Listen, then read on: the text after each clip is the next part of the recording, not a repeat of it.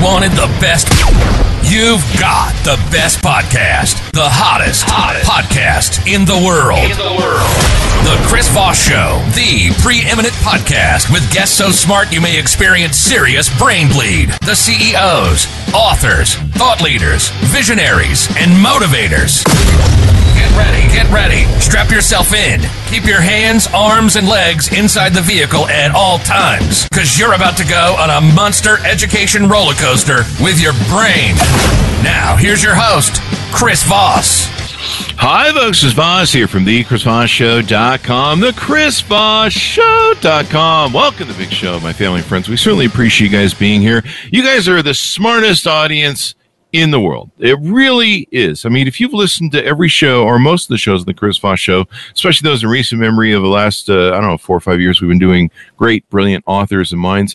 You have learned some amazing stuff. And if it has not made you smarter, go back and listen to all the shows again. And give us a 5-star review on iTunes. Today, we're going to be talking about behavioral maladies. We're going to be talking about Hitler and monsters and all that good stuff. And some of the psychology that goes into why these people became the monsters they are. I posted about this author and his book a few weeks ago when it first came to me. The press copy came out, and people were innately and extremely excited and interested in this. You know, every day, sometimes in the news, we see monsters. We see horrific events. We see people that probably were maybe at one time deemed good, well-meaning people that you would never suspect. You know, you just hear that from the neighbors of these folks. They go, they seem like nice people. You would never think that they would do this.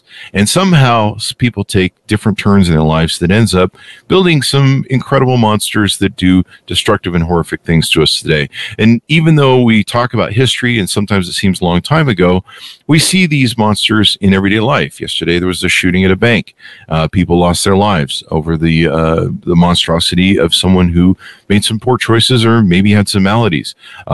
There's a war going on right now between Russia and the Ukraine, where one man, Putin, has determined that he will affect the alignment of world events and the horror and atrocities that will be dealt on other human beings in great sadness. So I'm always interested to have these authors that talk about history so that we can learn about history and maybe we can prevent these things from happening in the future. Today, we have an amazing guest on the show. He is the author of the newest book to come out February 28th, 2023, Hitler's Maladies and Their Impact on World War II, a behavioral neurologist. Am I saying that right, Tom? Neurologist. Hey, he's going to diagnose me after the show and lobotomy, clearly. Hitler's Maladies and Their Impact on World War II, a behavioral neurologist view. Tom Hutton, PhD and MD, I believe both, is on the show with us today. Yes. There you go.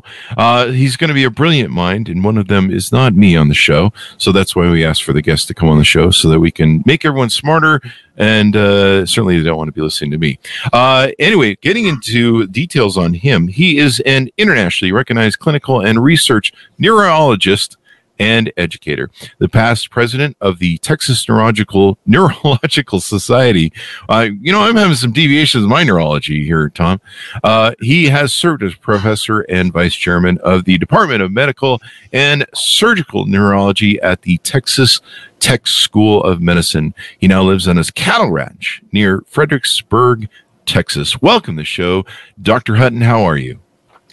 I'm fine, Chris, and thank you so much for asking me to come on your show. This is a great honor for me. It's an honor to have you as well. We love great minds on the show because, as I mentioned before, I am not one of them. Probably mostly deserving, as you'll probably find on the show, of a lobotomy. So give us your .com so people can find you on the interwebs, please. People can find me at tomhuttonmd.com. There you go. And he will be having me committed after the show, I'm sure. So, Tom, what motivated you to write this book? I've been interested in Adolf Hitler for 25 years. I suppose all of us growing up in our generation have been to a degree. But I learned about his Parkinson's disease fairly early on. That was my area of special interest and expertise. We were doing work in behavioral aspects of Parkinson's disease. And after a certain period of time, we learned our patients developed a certain neuropsychological change in their thinking, and we tracked Hitler's timing for his Parkinson's. We assumed that he must have had this malady. And sure enough, we began looking into the historical information that was available, and his colleagues were talking about this. So that's how I got interested initially, was through his Parkinson's disease. My book that came out in 2016, Carrying the Black Bag, A Neurologist's Bedside Tales, had a chapter on Adolf Hitler, particularly how his Parkinson's disease and this behavior affected the Battle of Normandy. Following the book, it was well received. My editor and others asked me if I could expand it into a full book and include his other ailments, such as his heart disease and his gastrointestinal, his drug usage, and other more minor diseases. Yeah. That's what really got me going. There you go. There you go. So you, in the book, you pretty much cover his whole life. You cover his youth, where you start out the book, the early years, his adolescent behavior, and his health. Let's kind of chronicleize from beginning to end. Tell us where his beginnings were, and where did the cracks start? I think they started very early. He had a very challenging relationship with his father, Chris. His father was alcoholic, abusive, extremely stubborn, and physically beat Adolf and his half-brother Alois Jr. frequently. Wow. And probably beat Adolf's mother as well, Clara. He loved his mother. Clara was a very warm, sensitive, loving person. He said in Mein Kampf he honored his father, respected his father, but he really hated the man because of the abuse that was heaped upon him. His father would also humiliate him on a daily basis, and there was a very bad relationship within the household. It must have been extremely tense, with the mother trying to protect him and his father being abusive toward him. A lot of tension in the house. That probably was where his behavior began to change. You know, correct me if I'm wrong, but it seems like, we've had a lot of people on the show that have talked about childhood traumas and the effect they've had. And it's really interesting to me, and I'm no psychologist, but it seems like a lot of things happen in childhood that can create some crazy paths in your life. Absolutely. In the book, I tried to go into what has been written by various psychologists, psychiatrists, psychoanalysts. They all have their take on it. And probably a constellation of findings come together and explain why he became so affected and became so grandiose, so narcissistic, even as a youth. All of these characteristics even increased as he got older. Did he have a narcissistic father, per se? Was there any diagnosis of that? I haven't seen anyone describe his father as that, but certainly there's a good likelihood that his father was quite narcissistic, along with his extreme stubbornness and abusive behavior. Seen that movie.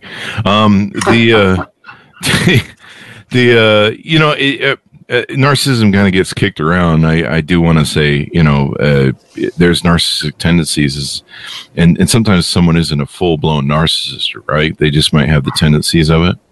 Is that true? Yes, I think that's true. Yeah. And it's interesting how we mirror, when I grew up, there were things that I didn't like about my father. And I said, I had kind of a don't do as he did. But in the end, there were a lot of things that I adopted without even realizing it, and a lot of his traits that I didn't like. And I didn't learn till they exhibited themselves, sometimes with my own children, which were my dogs, that I was handling things in the same way he was, and not healthy. And so it's interesting to me how, sometimes, especially, I don't know what a mother-daughter relationship is. I've never been through that experience, clearly. But a father-son relationship is a very interesting relationship, and how, I think books have been written, probably psychological papers have been written in that whole relationship between a father and son and the dynamic that goes through the span of our lives. Yes, I think what you were saying about the relationship with your father was also true of Adolf and his father, Alois Sr. Yeah. They just like oil and water, they just didn't mix. Yeah. And I think a large part of it is, and I think this is just obvious to everybody. I mean, you spend so much of your time around your parents, and so you mirror who they are, and you develop who they are. Even though you're like, I don't want to be like Dad doing this. He seems like he's not the best at it, but that's who we become. We seek our relationships that do that. So, what are the first cracks that you start to see with him? I mean, certainly growing up in an alcoholic environment, an abusive environment, as a child, you're always trying to figure out, why does someone love me? It really puts you on the ropes of a boxing ring, and you can't, you're not equipped usually to understand, well, Dad has a problem and this sort of thing. Where does he go from there? I think it can be seen in his schoolwork. He did okay in elementary school, but shortly thereafter he began having troubles. He was obviously bright, but he didn't apply himself, had to repeat several grades. Finally, when he got to high school, real schooling, he dropped out that last year, and so he didn't even have a high school education. And that was really because he was not getting along well with his teachers. He was doing pranks. He was very unpopular. He was a loner. Didn't have many friends at all. One friend really stood out. So he was having more and more problems in school, which is usually where the behavior starts.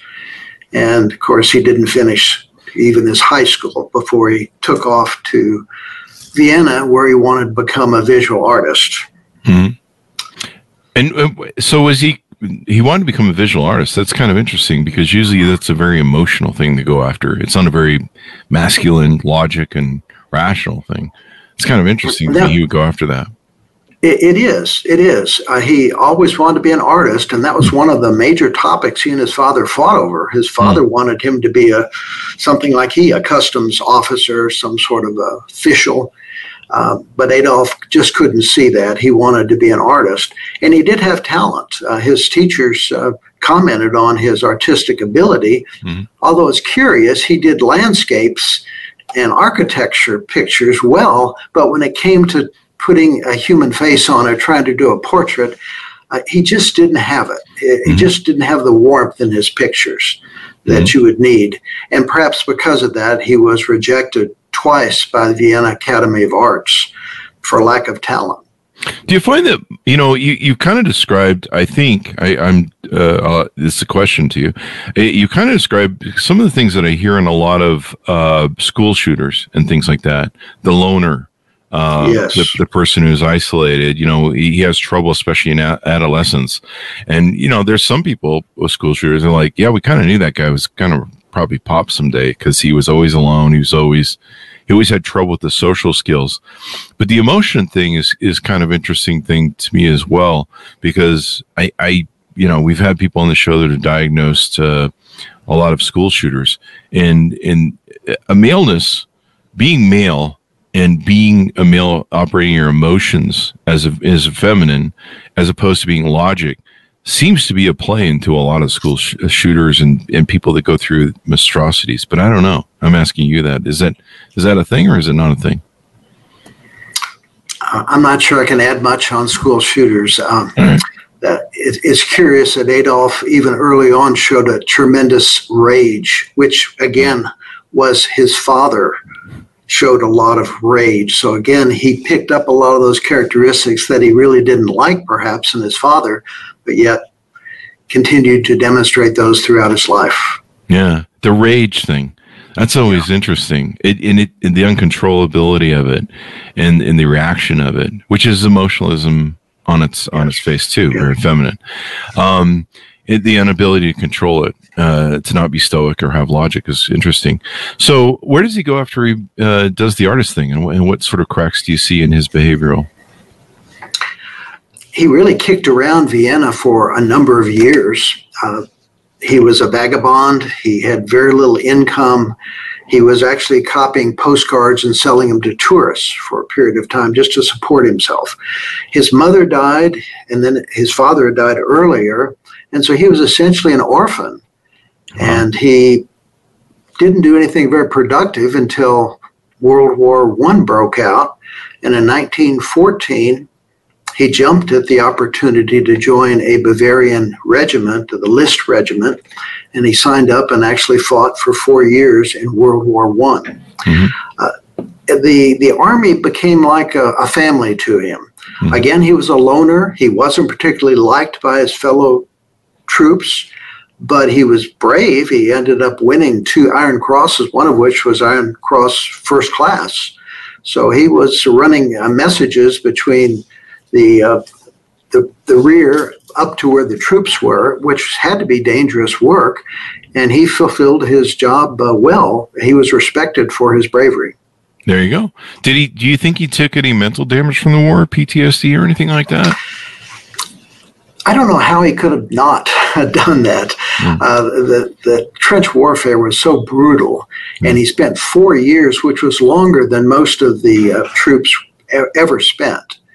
And so you just wonder, stepping over dead bodies, injured people, even though at the end of the day he could go back to the rear and sleep in some peace without being shot at. Yeah. I mean, that World War I was horrific. It was almost hand-to-hand combat sort of thing, and trench warfare, as you said, and it was just moving from one trench to another. And it wasn't like the sort of wars we have nowadays where we drop bombs on you with a drone. You talk in the book about how, I think this is something people have always been interested in.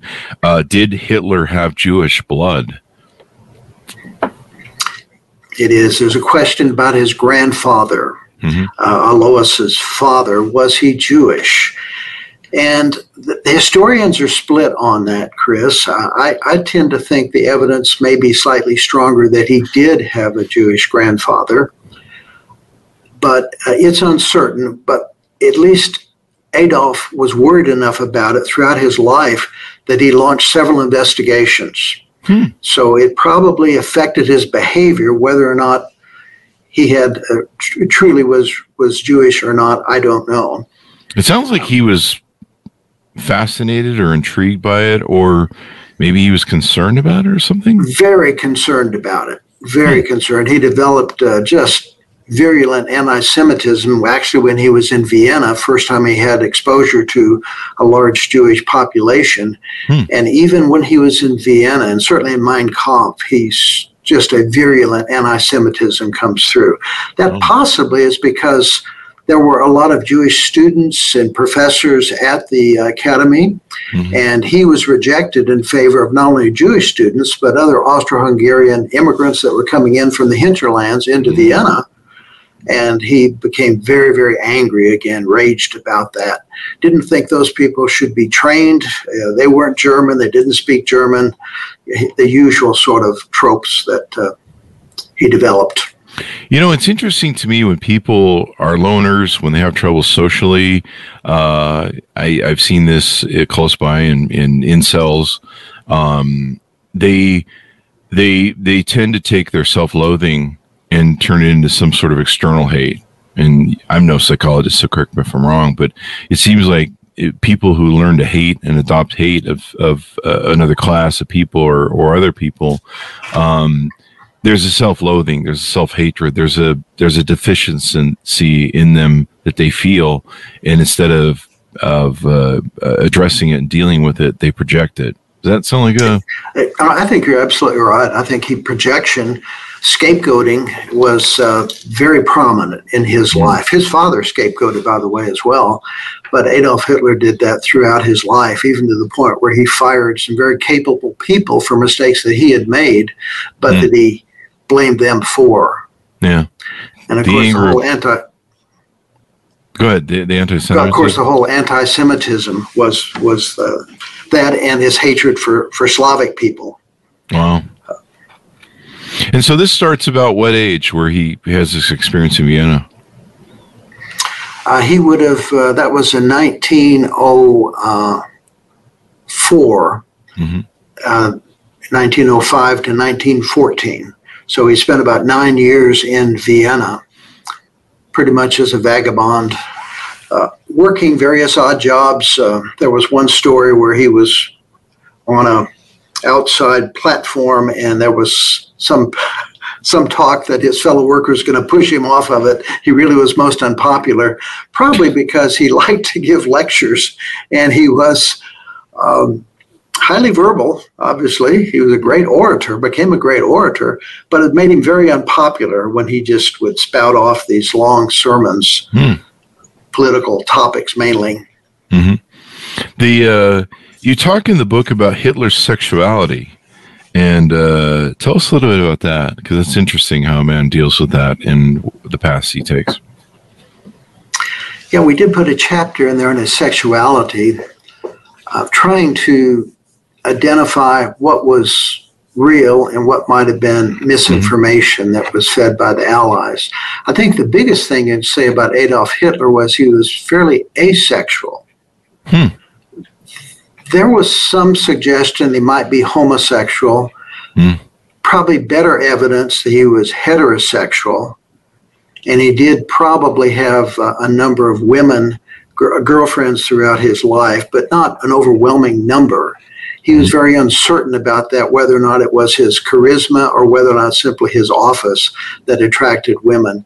But he turned out to be a very poor choice for a boyfriend. Most of these women ended up committing suicide or attempting suicide. Jesus. So that's never a good sign if that's not a very good sign. Not very supportive. Let me ask you this. Did it take him a while to get into relationships with women? Like a lot of these loners and people we see nowadays that have problems very early on in like high school, they don't have girlfriends, they have trouble. They don't really kind of get into the whole sexuality and girlfriends until later in life. And even then they're not well liked because no one else likes them in it either. Yeah, it did seem to take him a while. He didn't have any girlfriends growing up to speak of, or in Vienna that we're aware of. Then he had a relationship with his second cousin, put her up in an apartment when he was now in politics. And perhaps other than his mother, the only other woman he really loved. And she committed suicide, or else there were some rumors that perhaps he had her killed. Wow. Perhaps because she had gone out and with a Jewish man. So yeah.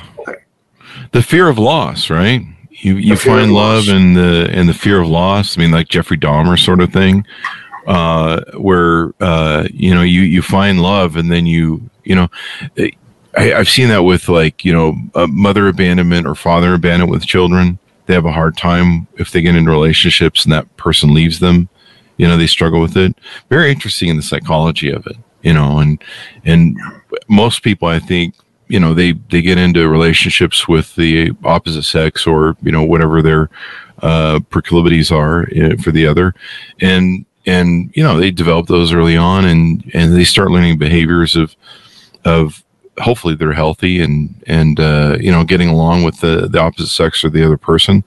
And it's interesting to me, like you see a lot of school shooters and stuff. They don't do that in high schools. They're loners, and they don't have girlfriends. They don't have, they're struggling to, I guess, adjust socially when it comes down to it. Yes, I think that's true. He had a hard time dealing with women. He could be charming in a small social setting, but he really didn't, he was a misogynist. He really didn't think that women should be in politics. The reason he liked Eva Braun was she was pretty empty-headed, and he could just completely forget about the politics. There you go. And that played, well, I don't want to assume this because you've done the research. My understanding is, when the Nazis came to power, this whole familial thing, misogynist sort of nature, they really promoted the family sort of element. There was this whole pushback to traditional family values and having a wife and kids and stuff. I was watching a documentary on this recently. Did that play into his misogyny or his anger at women? Maybe because he picked so many girlfriends. One of the problems with having childhood issues is you pick bad people that aren't healthy in their minds either. Especially if his girlfriends are committing suicide, it's probably a sign that he's a bad picker people, or he picks people who are a mirror of his psychological problems. But did that play maybe into? Am I correct there that the Nazis they kind of my understanding is they went against sort of feminism, and they went against Nazis or the homosexuality very and LGBTQ stuff. Yeah, very much so. They were very misogynistic. That's one of the things he liked. They were very anti-Semitic. Of course, he liked that as well. They were very pan-Germany, Greater Germany. He'd become a nationalist after World War I. And so, and they were very much against the Treaty of Paris that caused Germany to owe $5 billion. And so the party that he initially spied on for the Weimar government had that as its platform, and those were all features that were very appealing to him and very misogynistic. Again, there were no women within the party with any sort of responsibility. Yeah, I saw this documentary recently. I don't know how I tripped into it, but it was one of those. They talked about how the Nazis started promoting the national sort of image and how everyone should have kids and babies, and they actually were doing some sort of baby making or baby having promotions sort of thing. Yes, going on, and so it was like, hey, let's breed the nation back to whatever.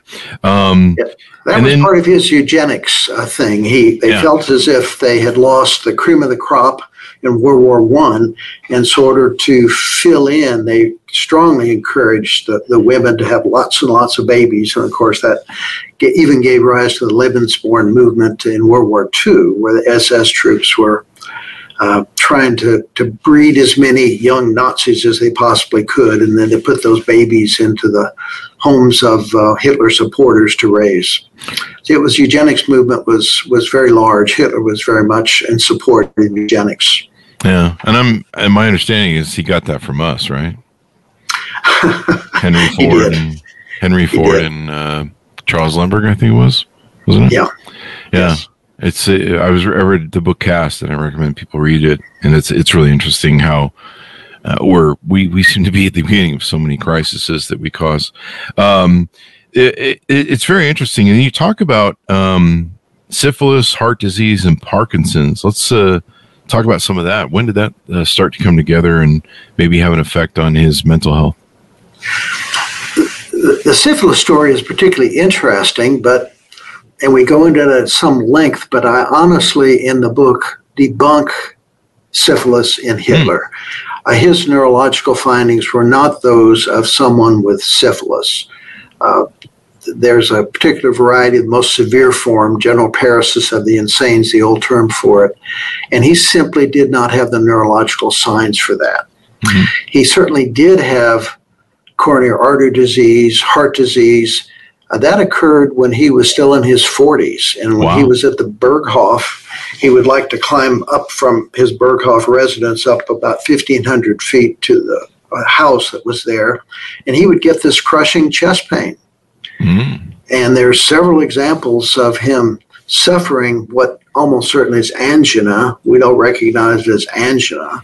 And so he knew something was wrong, and he was a fairly young man at that point, as I say, in his late 40s. His Parkinson's disease also came on when he was in his 40s, probably about 1933, 1934 were his first sign of Parkinson's disease. And these times are important because even though there was no treatment for coronary artery disease at the time, or no treatment really for Parkinson's disease, this was pre-L-DOPA era, so that people would live only 8 to 10 years, typically with a diagnosis of either heart disease or Parkinson's disease. I think that's relevant later on as to why he attacked the Soviet Union in 1941 rather than delay it until they were better prepared for war. Mm-hmm.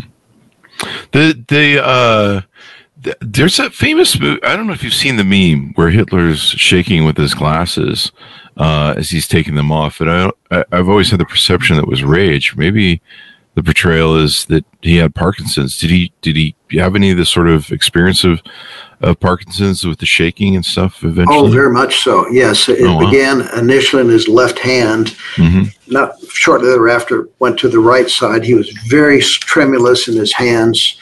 Became very slow. Became stooped. His facial expression went rather blank. And so there are some videos, particularly later in World War II, when the censorship was breaking down, and a few videos slipped out of his Parkinsonism, which I think it's been known for decades that he had Parkinson's disease. So was he aware of that diagnosis, or was he just pushing through it and not aware? He eventually was told the diagnosis very late in the game. His Dr. Theodore Morell documented in his case history his Parkinson's disease and actually started him on some medicine that may have helped his tremor somewhat. Yeah. And then was he self-medicating that? Was that the reason? I believe he was into speed or meth, or there was something, stuff he was taking, I think, at the end of his... He was. There were a number of medicines. He was on cocaine, methamphetamine, certainly, various barbiturates. So he was taking a host of medicine. There were some 80 medicines that he had taken over a period of years, most by Theodore Morell. There you go. That sounds like Fridays at my house. No, I'm just kidding, folks. Don't do that. Don't do drugs. This is jokes. These are comedy. So we do on the show. Don't do anything. Just lead a healthy life and eat salads. And that was interesting because I think he got pretty deep into it, where he was pretty much operating on drugs all the time, wasn't he? He was. Morell was abetting this. He was shooting him up with methamphetamine, and then at night when he came down, he took the barbs to slow him up. Wow. There were times when he was just almost immobile, and Morell would show up with his hypodermic and give him a shot, and miraculously he would wake up and become very animated again. So he became very dependent on Theodore Morell, probably why he kept him around. Morell was very poorly thought of as a physician. Wow. He really didn't have any specialty, any special training.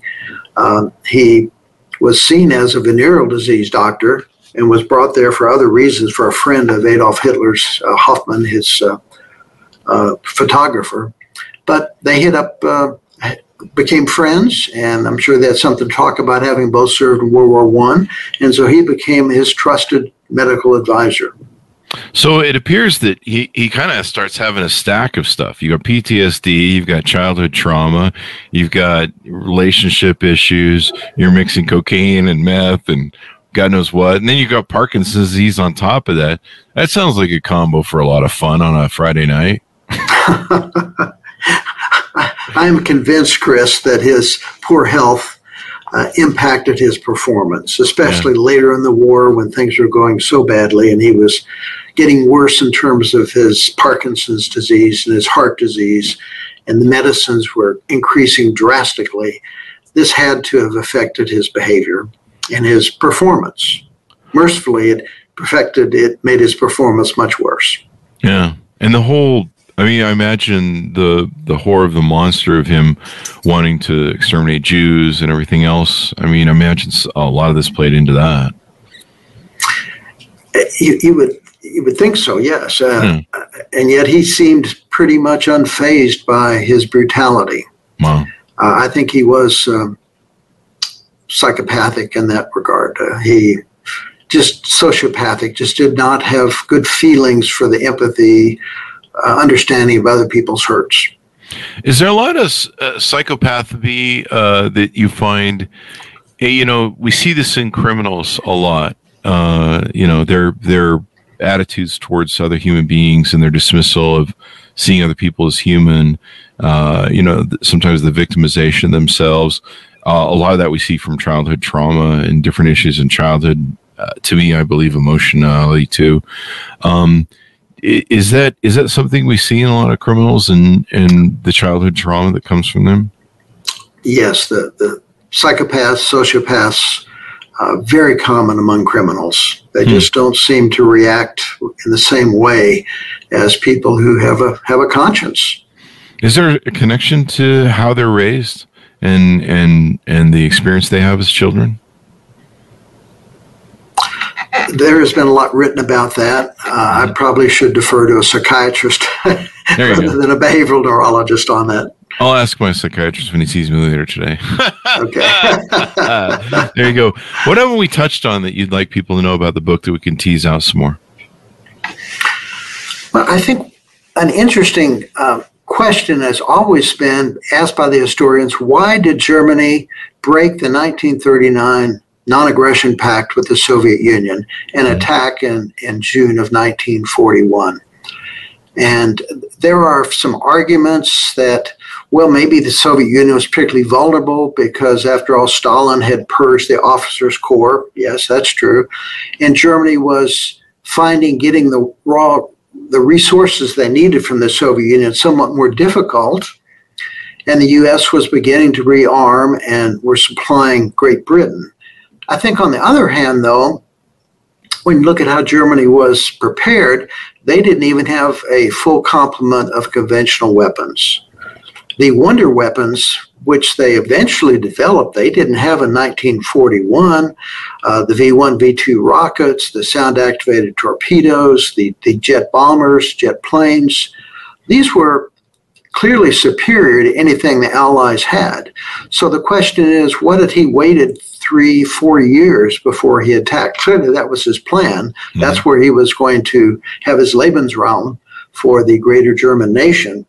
But I think, Chris, it's at least in part because his health became it demanded that he attack early. Had he waited till, say, mid-1940s, he wouldn't have survived in all likelihood. He could find out his life expectancy with heart disease and Parkinson's disease. The German doctors knew that, even though they couldn't affect it. Mm-hmm. So that I think that was a factor, a medical imperative, that he start the war early.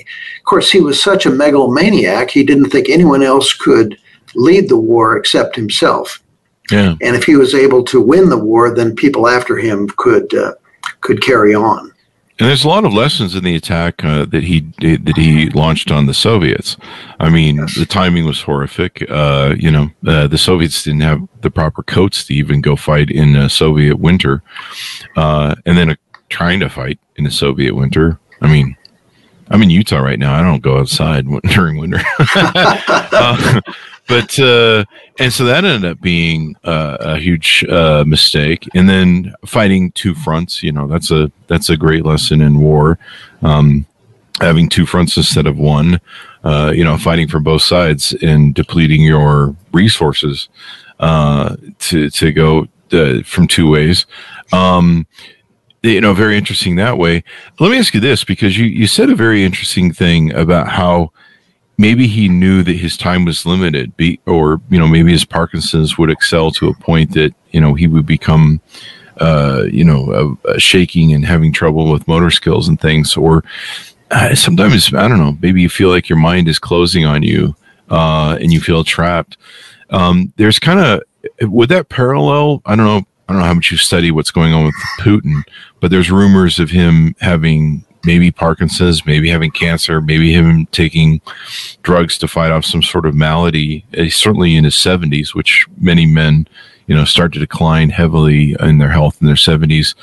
And that megalomaniac connection of trying to make that final dent in the world. There's people have talked about how he has this Peter the Great obsession and, going out with one last big blast or something, some sort of weird sort of make your mark on the world, a maniacal sort of thing. Like, these fuckers are going to remember you no matter what.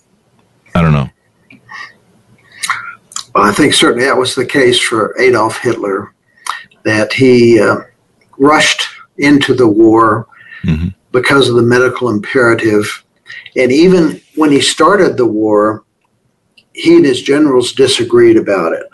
Adolf Hitler had a strategy which actually might have worked had he stuck with it. There was going to be the northern front and the southern front. He was going to encircle the armies, and he was going to get the breadbasket Ukraine and go down and get the oil fields, the fuel, and starve out Moscow.